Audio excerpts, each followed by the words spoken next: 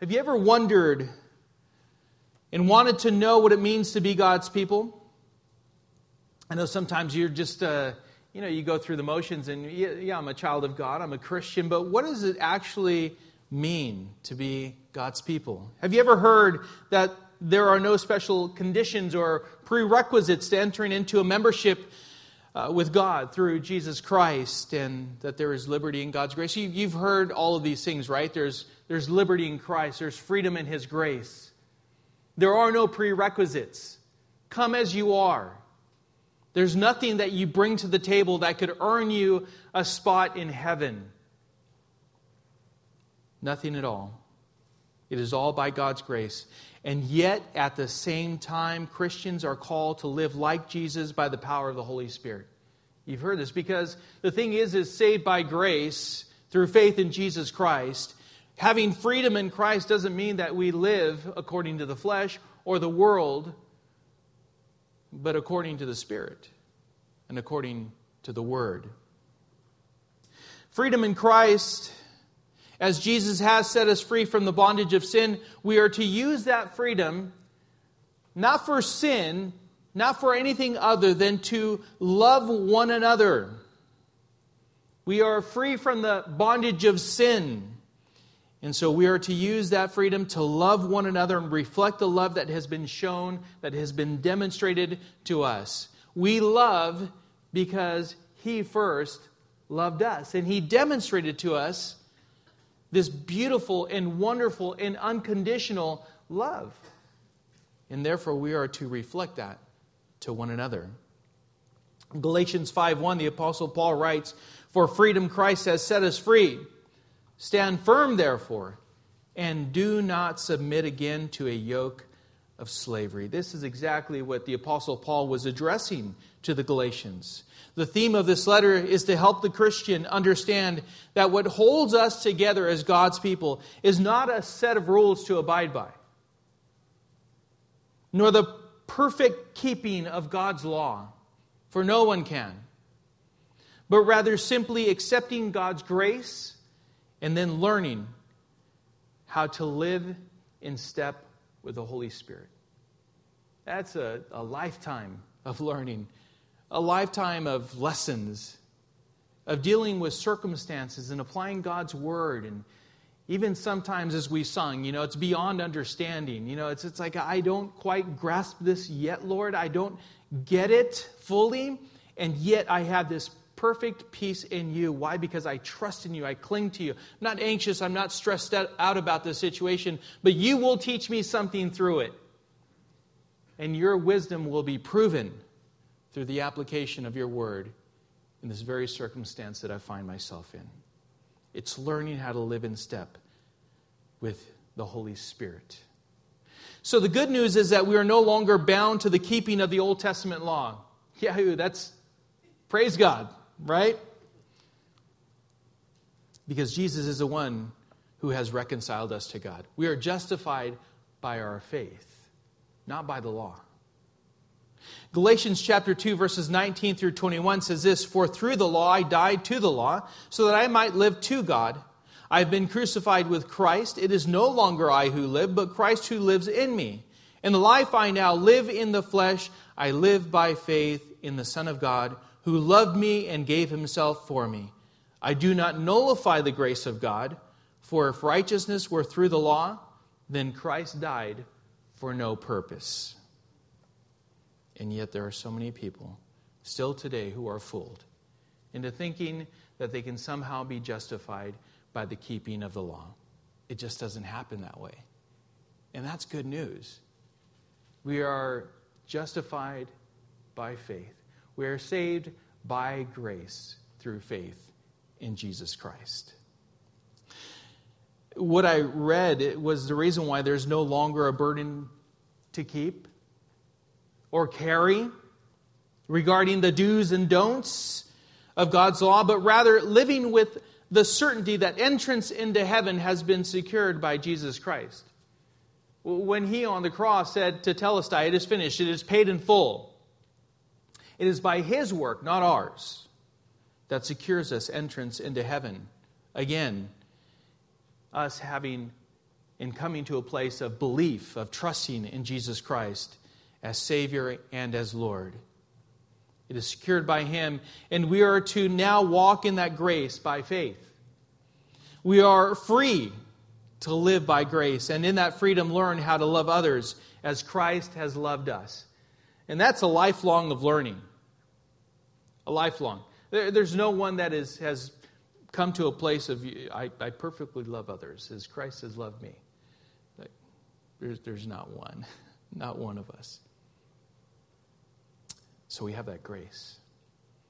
And we're free to love in that grace and continue to grow in it. I want to break down and further introduce to you Paul's letter to the Galatians. Let me give you a little background.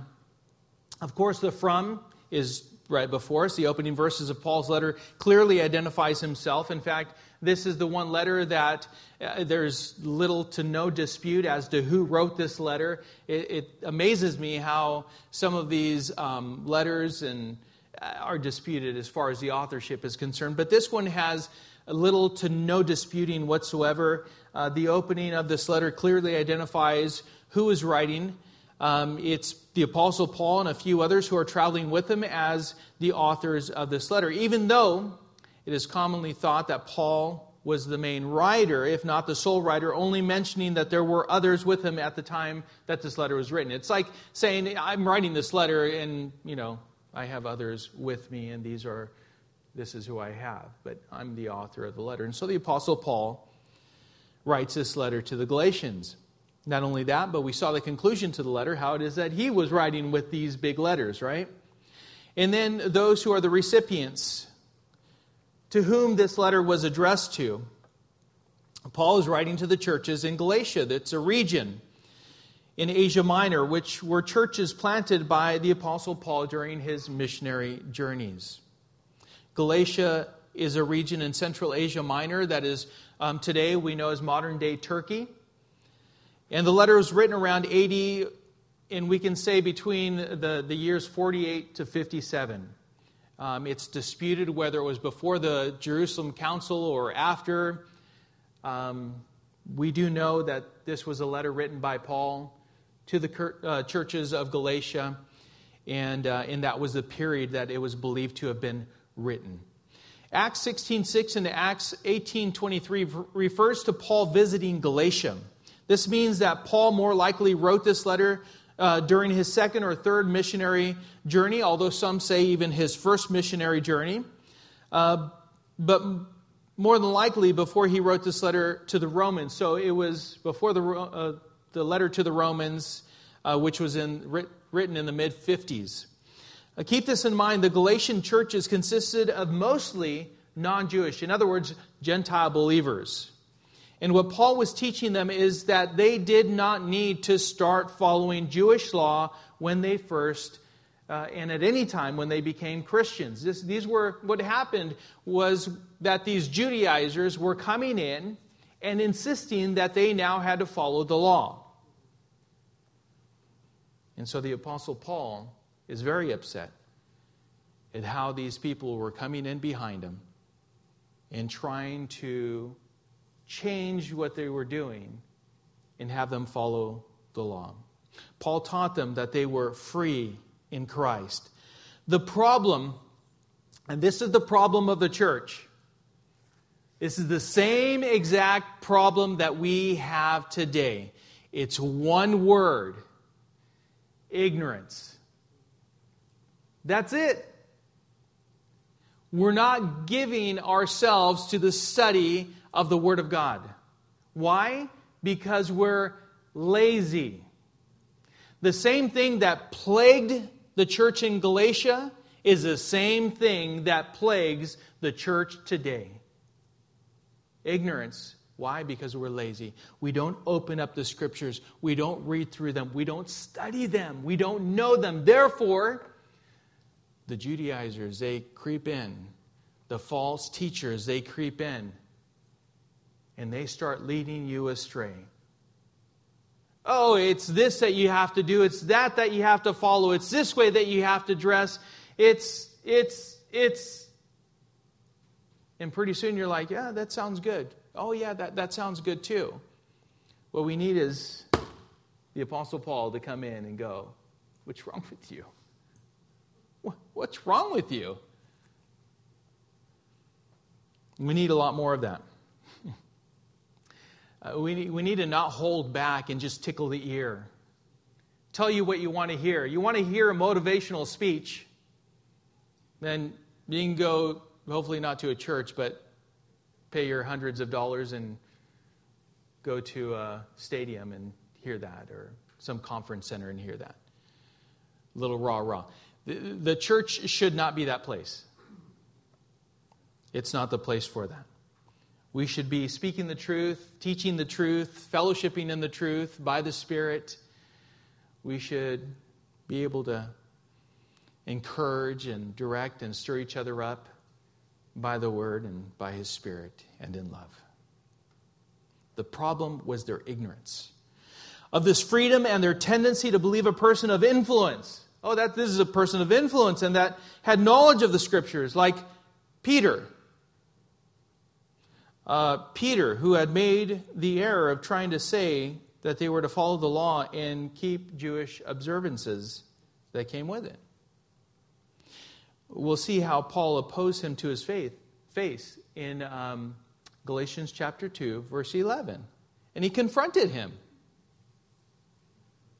The problem with the Christians in Galatia was that they so easily turned from the gospel that Paul had taught them and followed another that was false and was a distortion of the gospel of Jesus Christ. In fact, the Apostle Paul went to the length of calling them deserters. You have completely turned your back.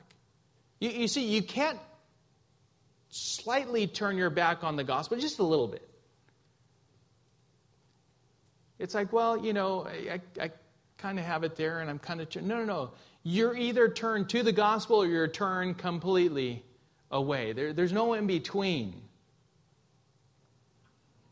So he called them deserters because they started believing this distorted gospel, which was no gospel at all. In Galatians chapter 1, again, verses 6 and 7, it says, I am astounded that you are so quickly deserting Him who called you in the grace of Christ and are turning to a different gospel. Not that there is another one, but there are some who trouble you and want to distort the gospel of Christ. According to these people, it just wasn't possible to be God's people without following God's law. That's what they were saying. The Jewish law, and this was false. And most of this letter is in response to this claim. This claim. This issue was addressed by the Jerusalem Council in Acts chapter 15. If you're jotting down notes, make sure you write this down. So Acts chapter 15, you can refer to it. In this meeting, it was discussed and settled by the church leaders that non-Jewish Christians were not required to keep Old Testament laws and regulations other than a few. And you'll read about them as you read through Acts chapter 15, and it's covered in verses 22 through 29. Exactly what those things were. And by the way, this is why it was debated whether this letter was written before or after this council.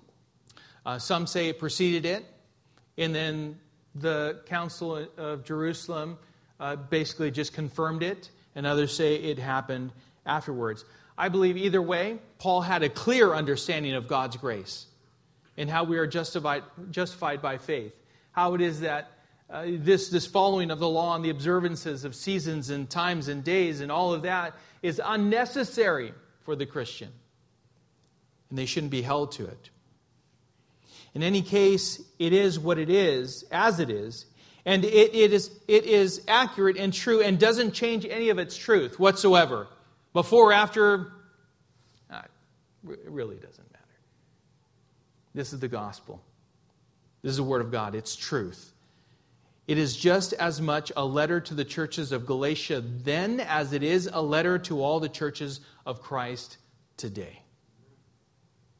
Let's look at the structure.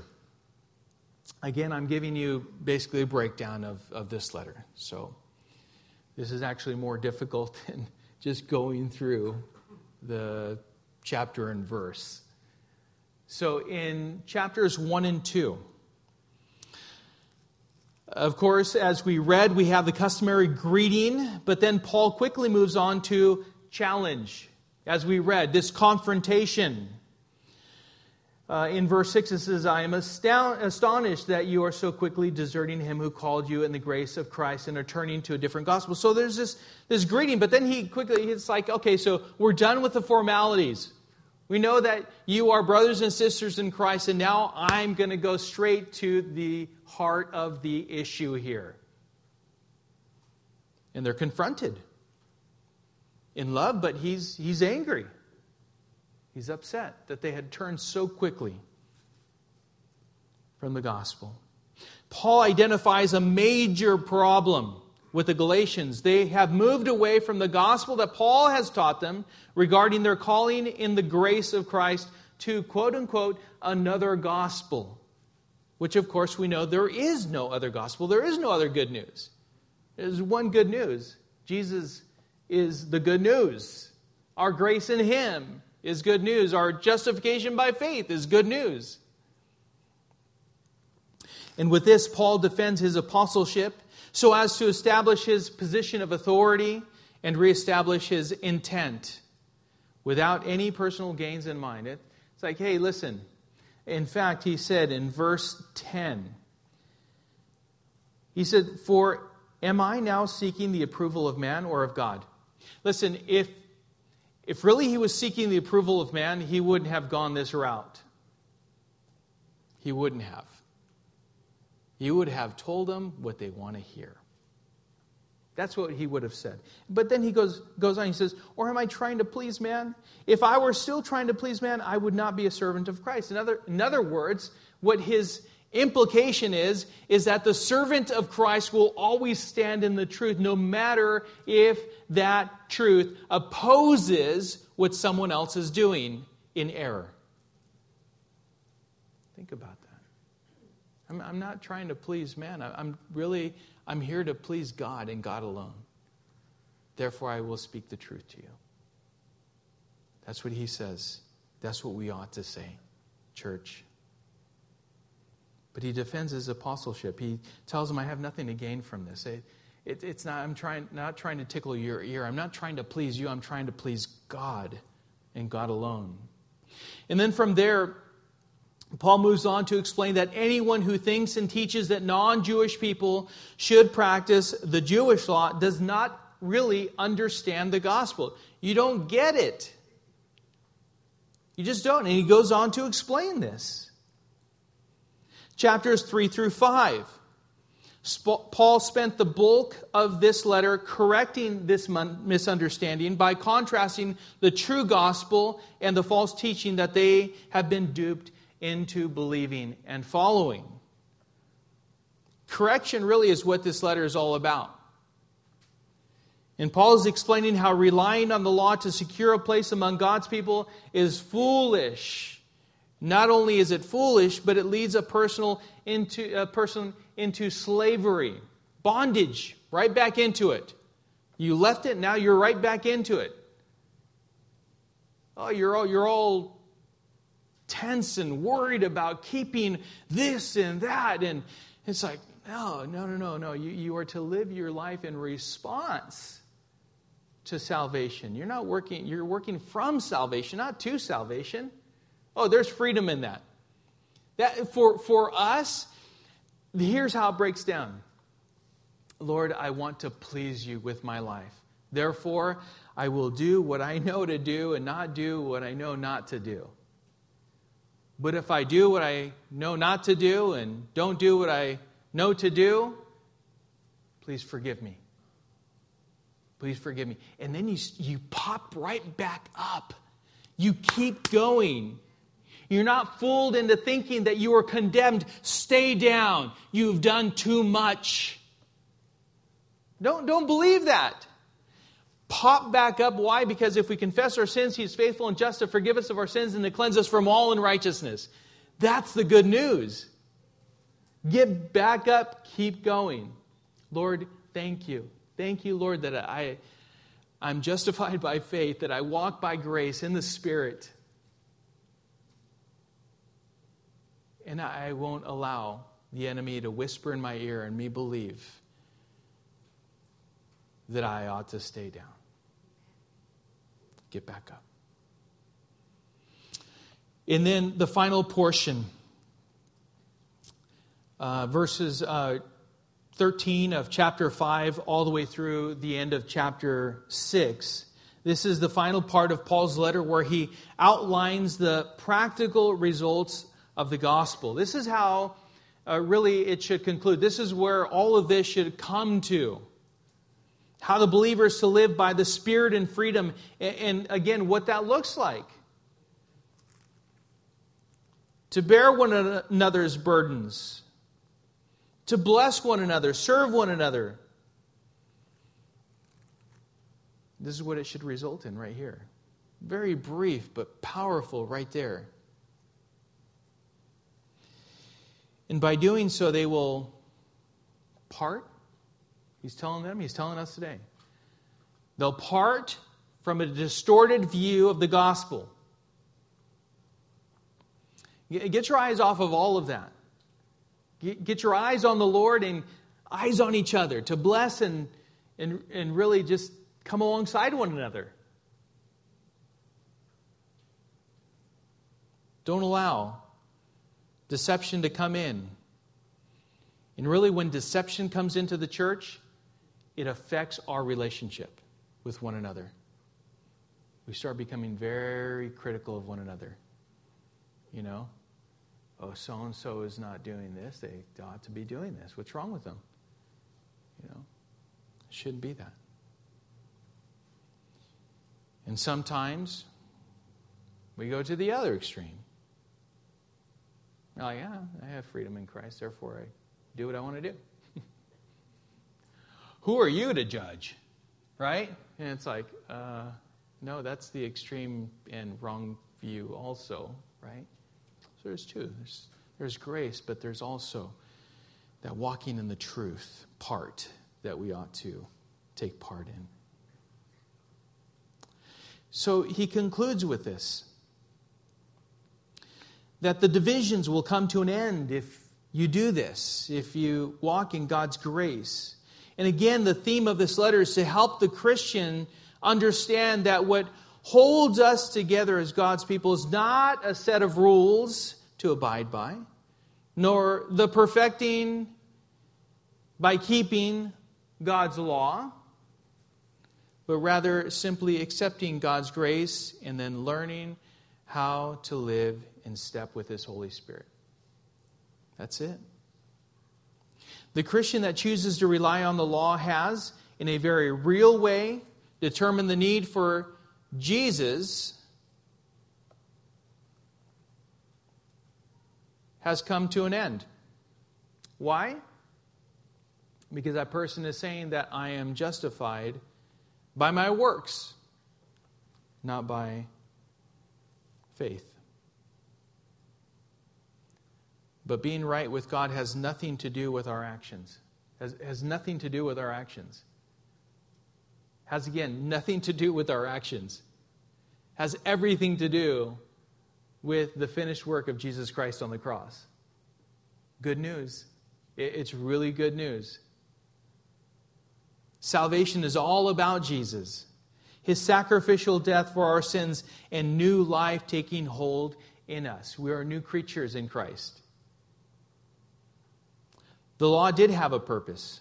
It served as a guard, keeping God's people until faith was revealed in Jesus Christ. In fact, again, the Apostle Paul, as he writes to the Galatians in chapter 3, verses 24 and 25, says, "So then the law was our guardian until Christ came, in order that we might be justified by faith. But now that faith has come, we are no longer under a guardian. But now God's people have the Holy Spirit, and we are full, complete, perfect heirs of the promise of salvation. And by grace through faith in Jesus Christ, we are true children of God, having inherited what was promised actually to Abraham, going back to Genesis. But he covers it in this letter, chapter 3, verses 23 through 29. Verse 29 says this, "And if you are Christ, then you are Abraham's offspring, heirs according to promise." In this promise and in this grace and in this freedom, we are to live lives free of the burden of works, and by the power of the Holy Spirit, we are to reflect the love of Christ, loving one another and doing good to one another. I want to read Galatians chapter 3, beginning in verse 1.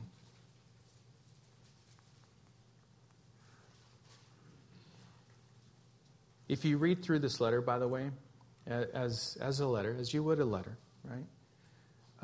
It won't take you but maybe 10, 15 minutes just to read through it. I would encourage you to just read through it. Chapter 3, verse 1. The Apostle Paul writes, "O foolish Galatians, who has bewitched you? It was before your eyes that Jesus Christ was publicly portrayed as crucified. Let me ask you only this. Did you receive the Spirit by works of the law or by hearing with faith? Are you so foolish? Having begun by the Spirit, are you now being perfected by the flesh? Did you suffer so many things in vain, if indeed it was in vain?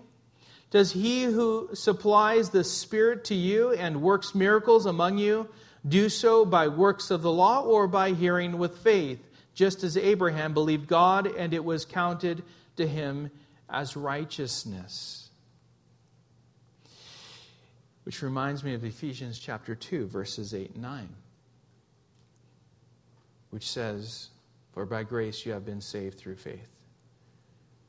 And this is not your own doing. It is the gift of God, not a result of works, so that no one may boast." Perhaps you have felt the burden, or are even feeling right now the burden of not being good enough in God's eyes.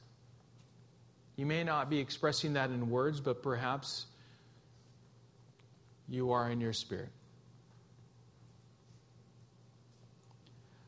I know there have been times in the past, I can say before I truly understood God's grace, that I too, at many times, felt this very way.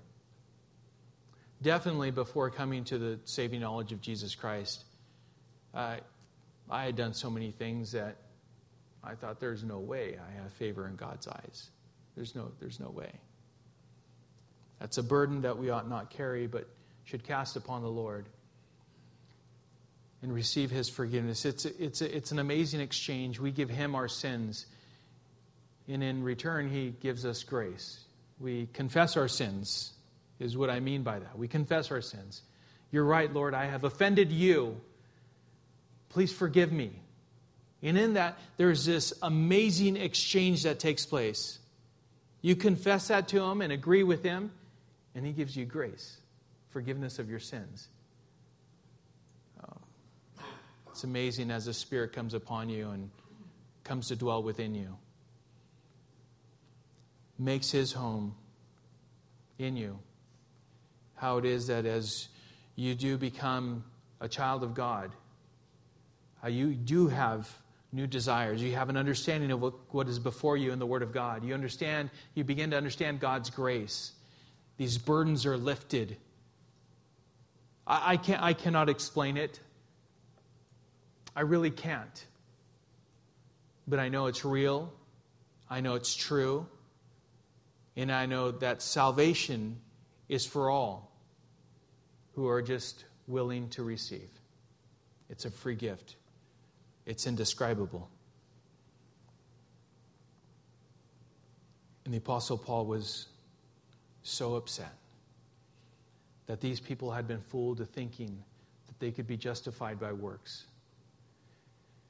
Being led astray into thinking that they had to do something, follow the law, the observances of these seasons and dates and festivals, all of this stuff in order to gain favor in the eyes of the Lord. Paul wanted to make sure to correct what had crept into the churches in the region of Galatia. And I believe the Lord wants to correct what's crept into the churches among us, the church. Read the Word of God. Do not be lazy. Do not be ignorant of the Word of God. He desires that you would know, that you would walk according to what is before us. Don't be fooled by what false teachers teach. Our sacrifices and the things that we do is in the freedom of knowing God's grace of forgiveness and salvation in Jesus Christ alone. It's a response to God's grace. And as we come to know that grace more, we love God more and demonstrate it by the way we live our lives. You can't help it. You get to know God a little bit more. You understand He's forgiven you of the things that you have done and not done in this day, because there is a sin of omission also, by the way, right? He's forgiven me one more time. Oh, God, you're so gracious toward me. His kindness continually draws us unto Him. We love God more, and it should be revealed by the way we live our lives. We should every day continually grow and understand and learn how to walk in the Spirit. That as He says and He teaches, the Word of God says that if we walk in the Spirit, we will not walk according to the flesh. Right? So we need to make it a point to do that very thing, to learn what that means, as the Spirit will always point us to Jesus Christ. The evidence of this is listed out. It's like, well, how do I know that I'm walking in the Spirit? Well, look with me to Galatians chapter 5, verse 22. This is how we know.